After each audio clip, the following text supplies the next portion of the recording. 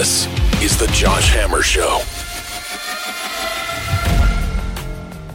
You know, I've lived in 8 or 9 cities throughout the United States. I lost count, to be honest with you, somewhere along the way. I've moved a lot. Haven't spent a ton of time, only a handful of years, in the Midwest. But there is one Midwestern city that I have a long-standing personal and familial connection to. And that is the city of St. Louis, Missouri. My great-great-grandparents, who I, of course, never met, about 120, 130 years ago or so, back in Lithuania in Eastern Europe, they decided to pick up and move to St. Louis, of all cities, because my great-great-grandfather apparently heard that is where you, these days, go back 100, 125 years ago or so, these days, apparently that's where you'll find a minyan, which is the minimum of 10 Jewish males required for certain prayer activities. Sure enough, that's where my great-grandmother, my mother's mother's mother, was born. She became one of the first women to graduate from Washington University in St. Louis there in the 1930s, way before most women went to college. It took me a long time to actually get to St. Louis for the first time myself. I was only there for the first time a handful of years ago or so. I've been back numerous times since then, but it is with all of that in mind that we are just thrilled to welcome our newest radio affiliate, 97.1 FM Talk in St. Louis. We are very grateful to Trisha Everding and my friend Mark Reardon, host of the Mark Reardon Show there at 97.1 FM Talk. Grateful for this opportunity. We have, of course, debuted on KTTH 770 AM Seattle, Washington a few months ago. We'll be coast to coast, guys, God willing, before you know it. If you like what you hear, go ahead and reach out and tell your local station that you want the Josh Hammer Show. But for now, we are just really grateful to be on 97.1 FM Talk in St. Louis. I was most recently there just a few months ago, actually. I was there in mid-November or so. I had a couple of law school events, was doing a couple of Federalist Society law school talks there in St. Louis before flying to Michigan for my college talk on the Israel-Hamas conflict. We talked about that a lot on the show already, how I was shadowed down by these terrible protesters there. And St. Louis is a beautiful city, don't get me wrong. The suburbs are beautiful. There is so much rich history there. The gateway to the west, the Oregon Trail, the mighty Mississippi River, all of that there. But you can't help but walk around downtown St. Louis, and not Clayton, Missouri. A lot of Missourians talk about Clayton as if it is downtown. They have a lot of skyscrapers, tall buildings. No, I mean like the actual downtown, right near the Gateway Arch. You can't spend a whole lot of time walking around that part of downtown St. Louis, as I did a couple of months ago in November, without asking yourself, what the heck happened here? What went wrong? Where the urban core of one of America's great cities, one of its cities with a rich tradition and heritage, how it actually got to this? The answer is shockingly simple. It is the same reason that so many other American cities have fallen into urban decay, at least in their urban cores. Cities like Seattle, San Francisco, Los Angeles, Detroit, Baltimore, Atlanta, Houston, Memphis, you name it.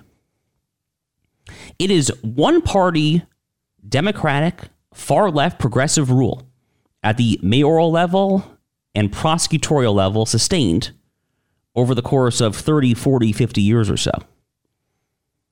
In St. Louis, the damage that was done by the Soros prosecutor there, Kimberly Gardner, who, thank goodness, is no longer currently serving in that particular capacity. She's still active in the political scene. The damage done by Kim Gardner has been catastrophic to the city of St. Louis, the same exact way that Chesa Boudin was catastrophic for San Francisco before he was recalled, the same way that George Gascon has been catastrophic for Los Angeles, Alvin Bragg in Manhattan and New York City. You get the idea.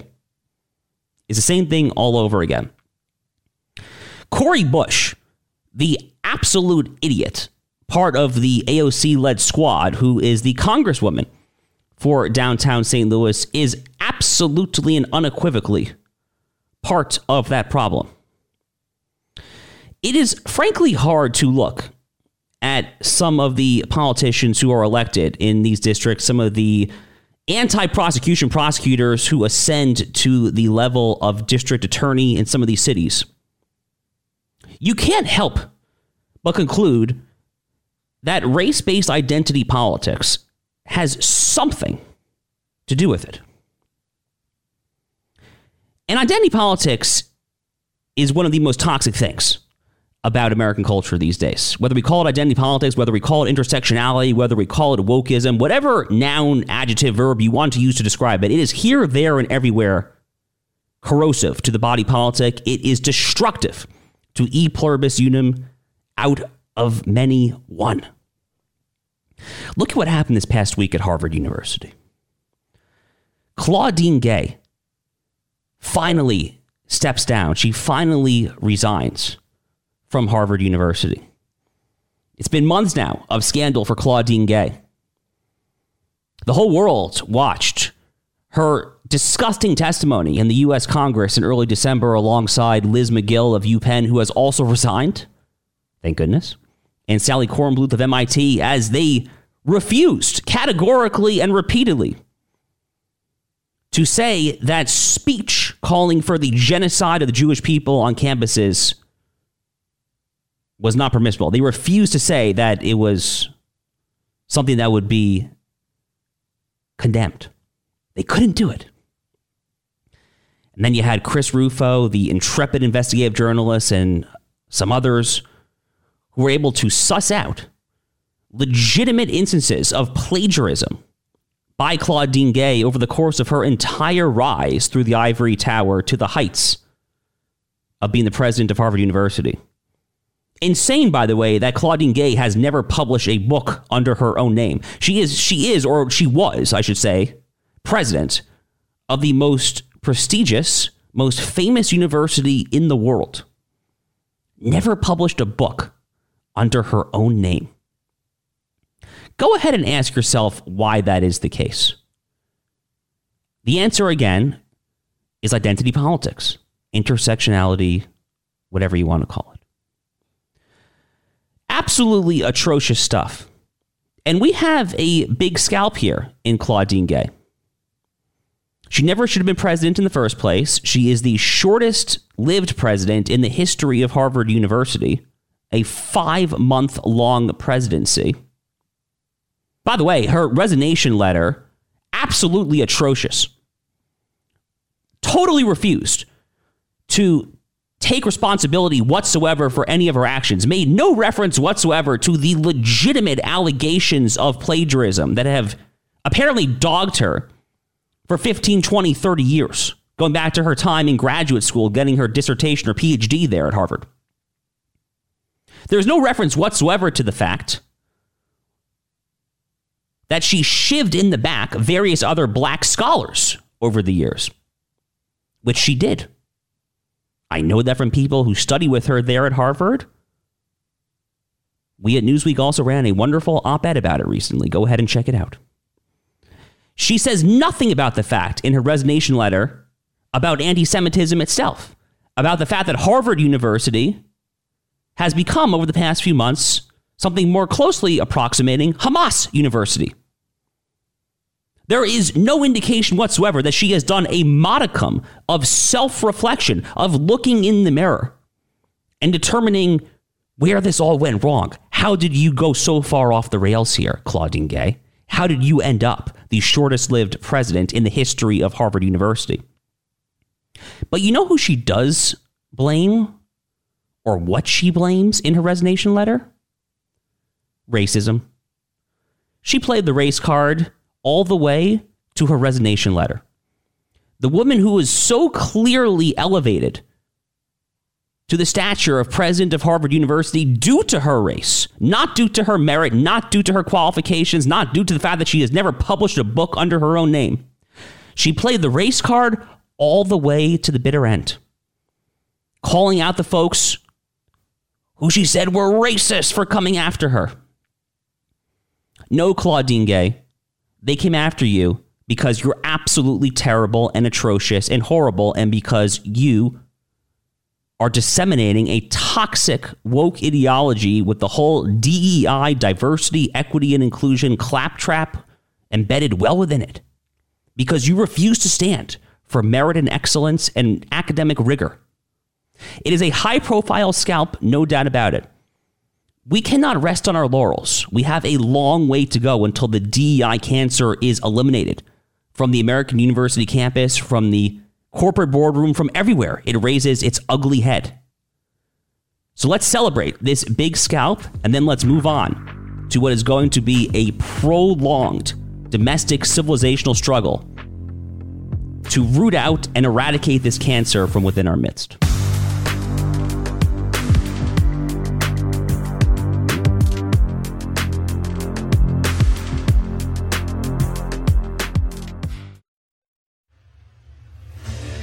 What makes a life a good one?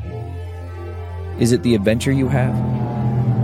Or the friends you find along the way? Maybe it's pursuing your passion while striving to protect, defend, and save what you believe in every single day. So what makes a life a good one? In the Coast Guard, we think it's all of the above and more. But you'll have to find out for yourself. Visit gocoastguard.com to learn more.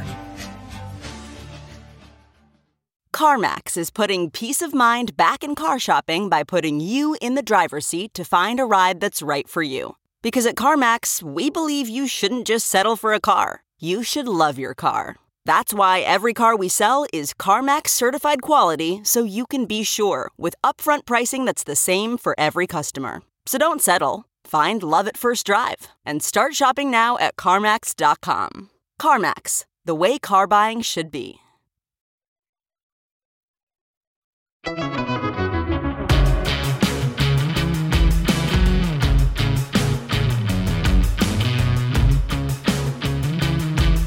I was a huge fan of Tucker Carlson's. I was on his Fox show a little over a year ago. I was there at the Heritage Foundation's 50th anniversary gala in D.C. in April, where he gave an absolutely spectacular keynote speech. Ironically, it was actually that Monday, only 3 days later, that he learned he was fired from Fox News. As it turns out, Tucker apparently needed the guidance or the editorial guardrails of Fox News, because it has mostly been downhill for Tucker Carlson since then. He had Alex Jones on his program recently. Yes, that Alex Jones, the InfoWars dude. He also, when it comes to the Israel-Hamas war in Gaza, has been, shall we say, less than good. He recently joined Sagar and Jetty on Breaking Points, the show, to talk about his ongoing feud with Ben Shapiro of the Daily Wire. Let's take a listen to what Tucker had to say to Sagar. So I don't really care, but I did think it showed like the level of not just corruption, which I knew, but of like emotional instability and craziness. I mean, there are people, and I stopped reading any of it, but there are people on the right who have spent the last 2 months every single day focused on a conflict in a foreign country as our own country becomes dangerously unstable on the brink of financial collapse, with tens of millions of people who shouldn't be here in the country. We don't know their identities or the purpose of their being here. Like stuff that's could destroy the country for real and make it impossible for my kids to live here. They've said nothing about that, and they're focused with laser intensity on foreign conflicts. And I'm like, at some point, I've got 4 kids. If I'm so caught up in the problems of my neighbor's children and completely ignoring my own children as they get addicted to drugs and kill themselves, you know, I'm not against helping my neighbor's kids, but clearly I don't love my kids. I mean, right. that's the only logical conclusion, and they don't care about the country at all. And that's kind of their prerogative, but I do, because I have no choice, because I'm from here. My family's been here hundreds of years. I plan to stay here. Like, I'm shocked by how little they care about the country, and including the person you mentioned. And I can't imagine how someone like that could get an audience of people who claim to care about America, because he doesn't. So there's a lot to unpack here, to put it mildly. First of all, emotional instability. If you were the kind of person who saw the footage, any footage, or if you read about what happened on October 7th, 2023, 12 to 1,400 murdered, mass rapes babies butchered in ovens. If you were the kind of person who looks at that and your conclusion is not, wow, what unbelievable Nazi-esque barbaric savages, but rather your conclusion is, oh my God, you're emotionally unstable for kind of having like some tears or whatever. Are you serious? I mean, at a certain level, like, are you a human being? Are you someone who is even remotely in touch with the very moral faculties that make us human in the first instance, that separate us from the animal kingdom, for God's sake? Really, Tucker? But more importantly, towards the end here, and when he's talking to Saagar about the, quote, person you mentioned, he is indeed talking about Ben Shapiro. Tucker says that he's shocked how little they care about the country, the United States. He's calling people like Ben Shapiro, who here is just a useful proxy for right-wing pro-Israel Jews, and frankly, many right-wing pro-Israel Christians. He's calling them something less than American. At best, he is calling us, and I am using the word us here deliberately, he is calling us, at best, unpatriotic. At worst, he is calling us so detached from this country, this amazing, amazing country, the United States of America, that he is questioning our right to live here, to vote here, to be here as U.S. citizens, to take part in democracy, in civics, in all that a U.S. citizen ought to do. This is beyond disgusting.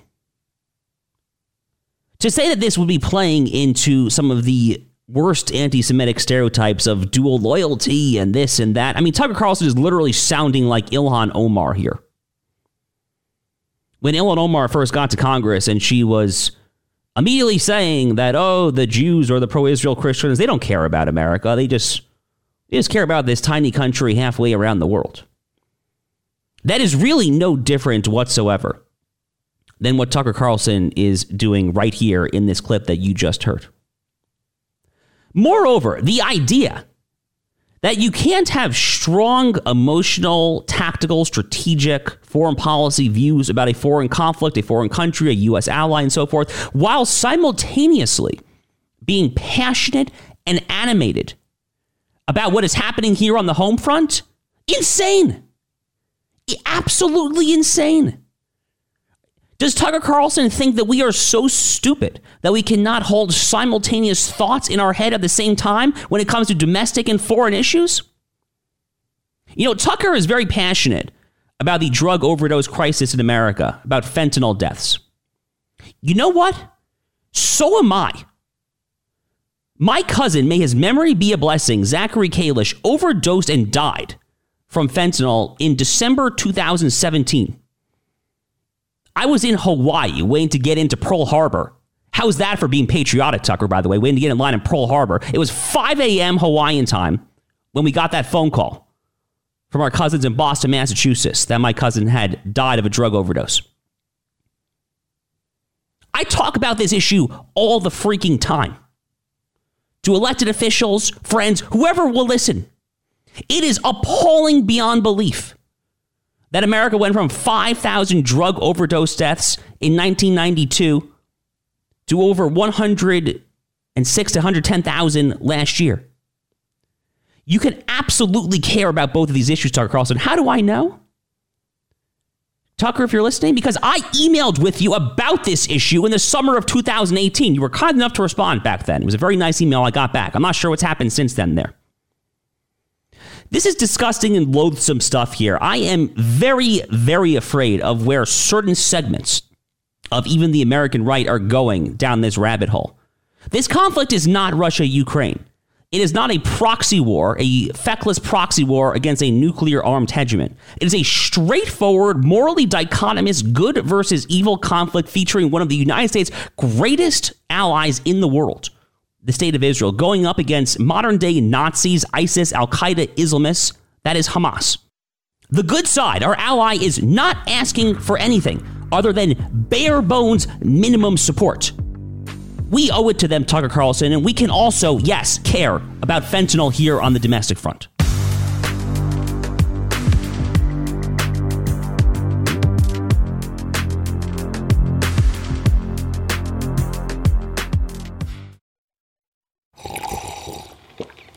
That's not just the sound of that first sip of Morning Joe. It's the sound of someone shopping for a car on Carvana from the comfort of home. That's a good blend. It's time to take it easy, like answering some easy questions to get pre-qualified for a car in minutes. Talk about starting the morning right. Just like customizing your terms so your car fits your budget. Visit Carvana.com or download the app to experience car shopping the way it should be. Convenient, comfortable. Okay, picture this. It's Friday afternoon when a thought hits you. I can spend another weekend doing the same old whatever, or I can hop into my all-new Hyundai Santa Fe and hit the road. With available H-Track all-wheel drive and 3-row seating, my whole family can head deep into the wild. Conquer the weekend in the all-new Hyundai Santa Fe. Visit HyundaiUSA.com or call 562-314-4603 for more details. Hyundai, there's joy in every journey.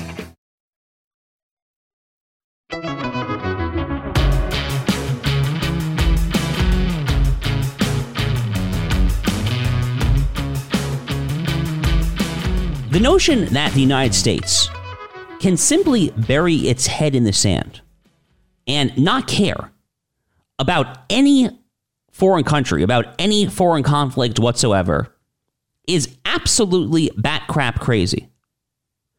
Now, it is true that in his farewell address back in the 1790s, George Washington did warn the American people. He said, beware of, quote, foreign entanglements, of permanent alliances, multilateral organizations, things like that. And absolutely, sure, fair enough. In fact, that is why, or at least partially why, many of us are indeed skeptical of multilateral alliances like the United Nations. Many of us actually do not want to see NATO expand. Frankly, NATO has outlived its usefulness over 3 decades ago. NATO was formed to oppose the Soviet Union. The Soviet Union dissolved into the Russian Federation in 1991. So that advice from George Washington is very well taken. On the other hand, America post-World War II is a global superpower. We have commercial interests, we have energy interests, we have interests all around the world. Go ahead and Google how many United States military bases exist all around the world. Now, if it is your earnest, honest-to-God position that the United States should shut down all of its overseas military bases, go ahead and make that pitch. It's not living in reality. There is no first or even second world country that fails to have some sort of base or home of operations overseas anywhere, but at least go ahead and make that argument. On the other hand, the opposite extreme is, of course, also totally buffoonish. The swashbuckling neoconservatives, the Don Rumsfelds of the world, Bill Kristol, folks like that who have never seen a war they don't like, Lindsey Graham being a contemporary modern example in the U.S. Senate, folks who are always chomping at the bit to go to war with an enemy of America. I've seen some recent writings from folks like John Bolton, Michael Rubin, that are really not hiding the ball in calling for all-out war against Iran, who is the puppet master behind essentially all the evil currently happening in the Middle East and, for that matter, largely around the world. Neoconservatism is also totally wrong. One of the refrains that we like to say on this show is to know what time it is. The United States, for a period of time after the collapse of the Soviet Union, was the sole global superpower. That lasted for maybe 20 to 25 years. Because the United States is no longer the sole global superpower. China is absolutely, unequivocally a global superpower right now as well. And in a bipolar global order, not a unipolar moment, but a bipolar order with two global superpowers, America does have to think more strategically. When China is flying spy balloons across the country, which, oh, by the way, we just learned a week or two ago that the Biden administration was lying to us about why that spy balloon was shot down. They hit the ball on that one for a long time. When they are flying spy balloons across the country, when China is now they're threatening the Philippines, who the heck knows when they're going to go into Taiwan? I would speculate sooner rather than later. America does have to pick and choose its battles, does have to pick and choose its fights. The notion that we can be everywhere at all times, that we have unlimited ammunition, that we have unlimited artillery, tanks, warplanes, or for that matter, unlimited recruits, that we can just keep on tapping into our volunteer military, which, oh, by the way, has been tragically lacking in volunteer recruits for years as they shove this woke ideology garbage down our throats, as they assign Ibram X. Kendi, Robin DiAngelo, white fragility, anti-racism crap, and as they reach out to the all-inclusive transgender audience among us, U.S. military recruitment has been suffering. So, yes, it is absolutely true that the U.S. cannot be everywhere at all times. The notion that we can be everywhere at all times, though, is just as foolish as the idea that we simply cannot care about any other country or any other development around the world. Do you know who actually understands that despite his rhetoric to the contrary? Tucker Carlson himself. We know that because Tucker Carlson has recently visited numerous foreign countries, among them Spain, Argentina, and Hungary.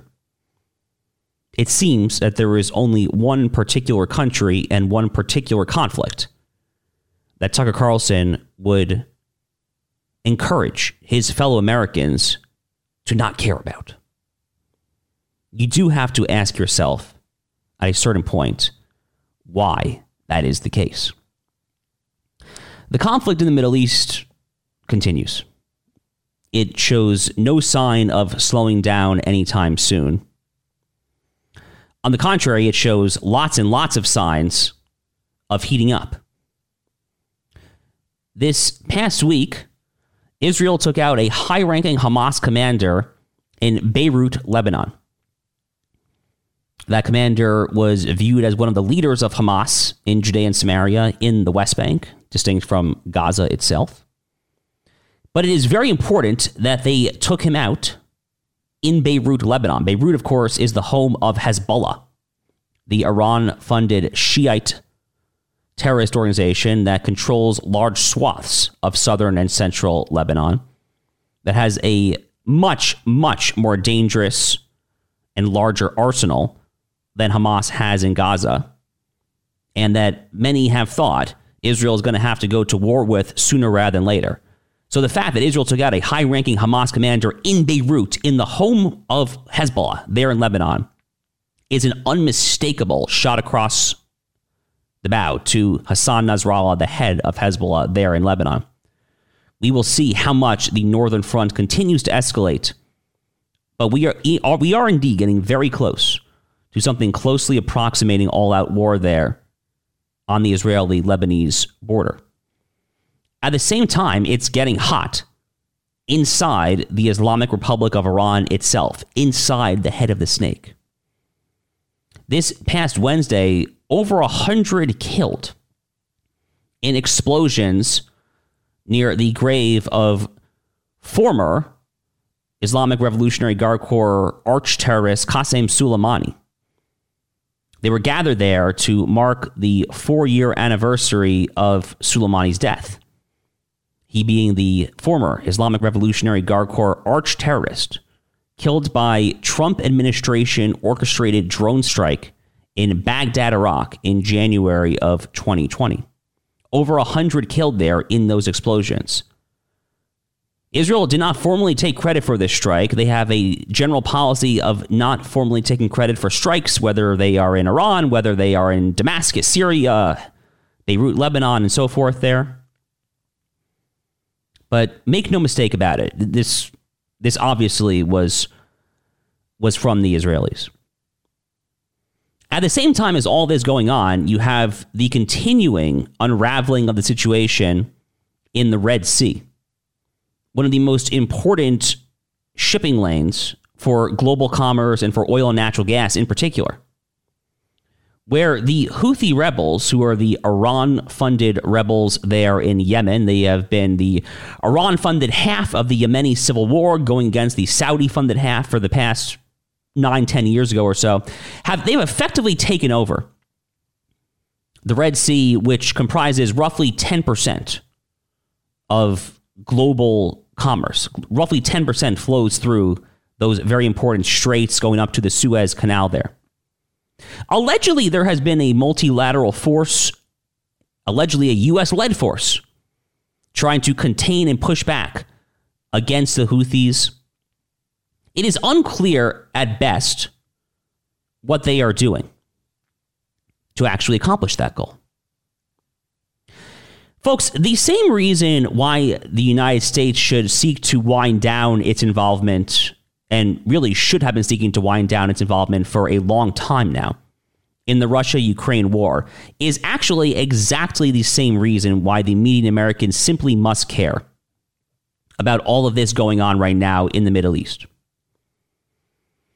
Even hold aside for a moment the fact that there have been well over 100 now strikes from Iran-backed terror proxy groups in Iraq and Syria on U.S. military bases.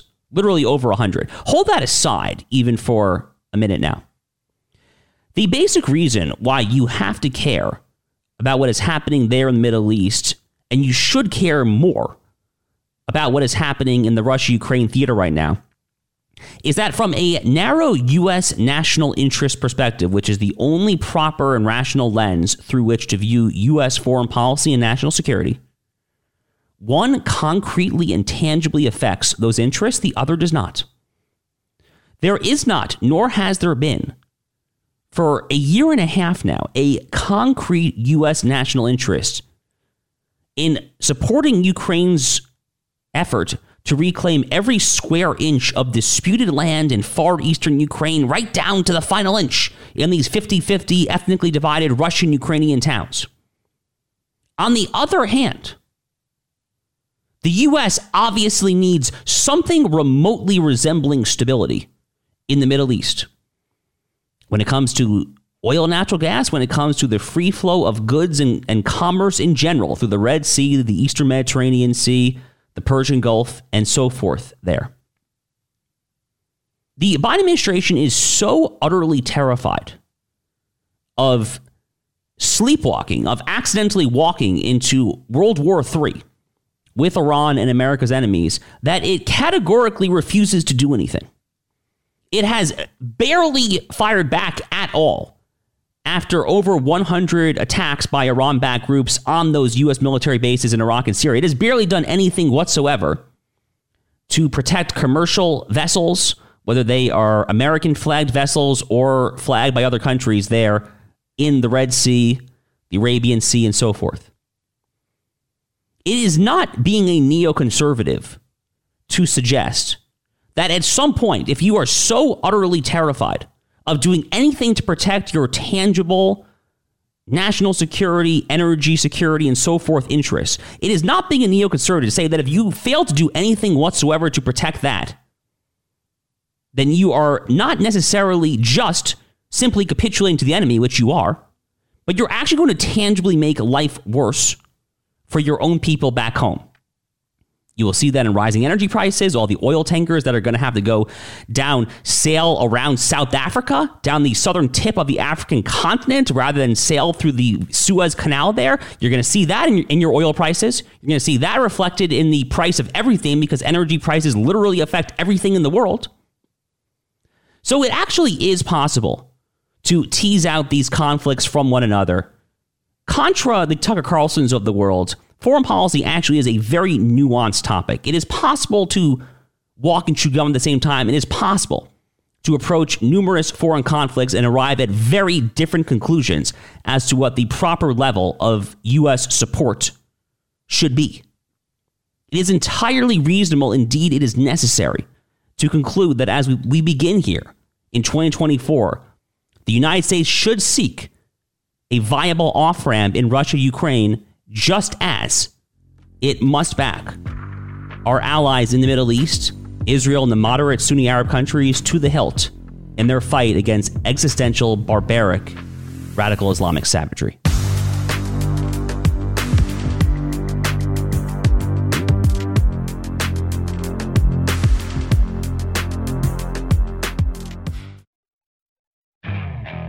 Okay, picture this. It's Friday afternoon when a thought hits you. I can spend another weekend doing the same old whatever, or I can hop into my all-new Hyundai Santa Fe and hit the road.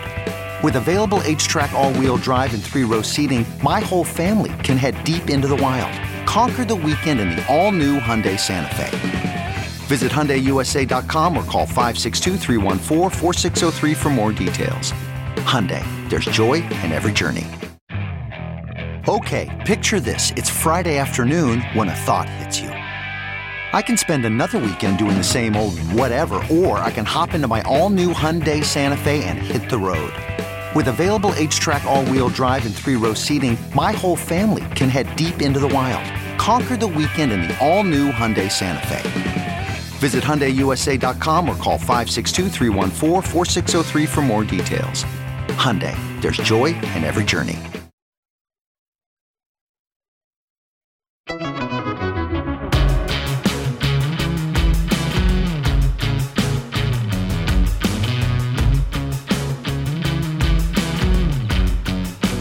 The Josh Hammer Show. It's hammer time. Go! Google is slashing its DEI programs. So by mid-2023, the DEI-related job postings at Google had declined from 44% from the year prior. The last month for which we have data is a couple months ago in November 2023.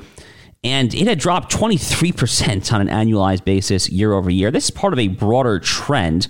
It is not just Google, but as part of a broader trend. The Wall Street Journal had a lengthy article on this over the summer, how there has been a slashing of these DEI bureaucracies all across corporate America over the past year or so. It is particularly delicious that it is happening at a company like Google, which is absolutely one of the heads of the woke liberal hydra. Google is one of the most progressive leftist companies, frankly, not just in the country, but in the world. I mean, if you go back to the 2016 presidential election, there was a PhD by the name of Robert Epstein who testified in Congress a year and a half or so after the 2016 election that based on his area of expertise, and this is a guy, by the way, who was a Hillary Clinton voter in 2016, he testified that he thought that Google, through its own search engine algorithmic manipulation, had actually moved up to 3 million votes from Trump to Hillary in 2016 simply by ways that it deliberately made the algorithm favor pro-Hillary content and disfavor pro-Trump content. So Google, I mean, couldn't have happened to a better person here when it comes to slashing the DEI bureaucracy there at Google. We see this across the states as well. University of Wisconsin, University of Wisconsin, if you've ever been to Madison, Wisconsin, you've probably seen the pink-haired weirdos there walking around the college green. One of the most left-wing campuses in America. Nonetheless, the Republican-controlled legislature there in Wisconsin passed a law that was ultimately signed that would gut DEI at the University of Wisconsin. And we saw that happen there as well. That just went into effect within the past couple of weeks. Greg Abbott down in Texas passed a similar piece of legislation. So whether it is at the state public level or in the private level, companies like Google, the American right is winning the fight against DEI. At this point, every time you see the euphemism DEI, which technically stands for diversity, equity, and inclusion, but every time you see it, you should think racism, because the proponents of the DEI regime, the apparatchiks who subscribe to this toxic ideology, they may think that they are opposing racism. They may think that they are quote unquote anti-racist. They may think that they are on the right side of history. In reality, they are little more than race hustlers. How do we know? Because that's literally what they say. Look at Claudine Gay resigning from Harvard University this past week, playing the race card to the very, very bitter end, blaming her opponents, coming after her for failing to decry anti-Semitism and for being a serial plagiarist, calling them just racist. Absolute garbage. I am happy that Google is gutting DEI from within. Seattle BLM Garden closed due to vandalism, drug use, and homelessness. So there are a few cities that were as ravaged by the Antifa Black Lives Matter protests during 2020 as the city of Seattle. It feels like a long time ago that there was the autonomous zone or whatever it was that they were calling it. It was like a 5x6 area block or so where the rioters essentially set up camp. They said that we are trying to secede from the city of Seattle. We're trying to secede from Washington State, whatever it is. By the way, that Capitol Hill autonomous zone, it became just an absolute cesspool of crime, of drugs, of petty larceny, of all sorts of more violent and property crimes there. I mean, who could have ever possibly seen that coming, right? When you actually say that we are hereby not allowing in the police, what do you think is going to happen, guys? You're obviously going to get more lawlessness there. It's actually amazing to me that we're still feeling the repercussions of this. So this BLM garden in Seattle presumably flourished during that horrific summer of hell, that summer of 2020 there in Seattle. At this point, it has been destroyed due to an increase in public health and public safety issues. So the translation for that, the translation of public health and public safety issues is that they saw way too many needles interspersed on the sidewalks there. They saw way too many acts of violence, perhaps perpetrated by people who were not facing justice. Anyway, I am happy for this. Unfortunately, we have not seen anything remotely resembling justice for the property owners whose stores were burned down, vandalized during the summer of 2020. Has there been one person who has actually been the face of the Black Lives Matter riots? Has any prosecutor anywhere actually tried to make someone be the avatar, be the symbol of all that America suffered that summer?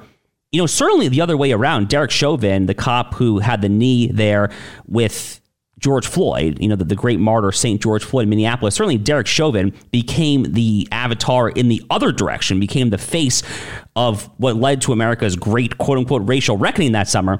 But we don't have any kind of avatar the other way around. It really kind of makes you think why no conservative prosecutor has tried to do that. Here's how much federal diversity trainings cost taxpayers in 2023. Well, spoiler alert, taxpayers were on the hook for more than $16.3 million. This is federal taxpayer money spent on diversity trainings in the federal bureaucracy in the year 2023. The Air Force, Navy, ICE, National Park Service, NIH, DOD, the list goes on and on and on. The government bodies that were shelling out millions of dollars to make your federal taxpayer-funded employees and bureaucrats what? More anti-racist? Well, no, they were trying to make them actually more racist, to go back to what we were just saying a few minutes ago with DEI. This is your taxpayer dollars, folks, literally being used to make your employees hate white people more. That's it. That is the purpose. They might call these diversity trainings the sort of thing they're trying to make you feel more inclusive, to more understand your peers more, your peers who come from other cultures, other nationalities, other races, sexual orientations. No. What diversity and inclusion amounts to in contemporary America, whether it is at Google or whether it is at the Pentagon, amounts to anti-white, anti-Christian, anti-Asian, anti-Jewish bigotry. Period. Full stop. End of story. It is disgusting that your U.S. taxpayers are funding this. God willing, it will stop soon after a Republican hopefully takes office come November 2024. Finally, California launches LGBTQ training for pharmacists. Yes, for pharmacists, which leads to the obvious question of why? Why do pharmacists and pharmacy technicians actually need LGBTQ training? Why do they need it any more than any other profession? Apparently, they need to actually take this training when they renew their licenses every 2 years. That is how important the absolutely idiotic, woke-infested lawmakers out in Sacramento have deemed the pharmacist profession there. I have no idea what it is about pharmacists that allegedly they need this training there. I mean, is there some great homophobic conspiracy of CVS and Walgreens pharmacists there in San Francisco and Los Angeles? Is that why they need more sensitivity training there? Are they trying to make pharmacists such that if someone comes in with a masculine voice but feminine clothes, then they need to necessarily lift the skirt to check what's underneath? Absolute garbage, total, utter insanity there. Unfortunately, par for the course for California.